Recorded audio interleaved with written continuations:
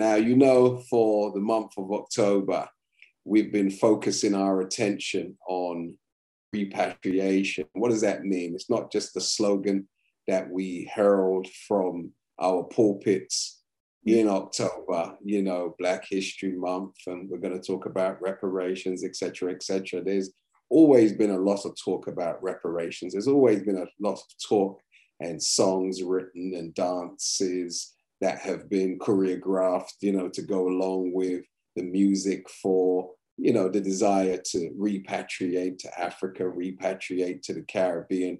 Well, what we want to do is go beyond the song, go beyond the lecture, and go beyond the discussions.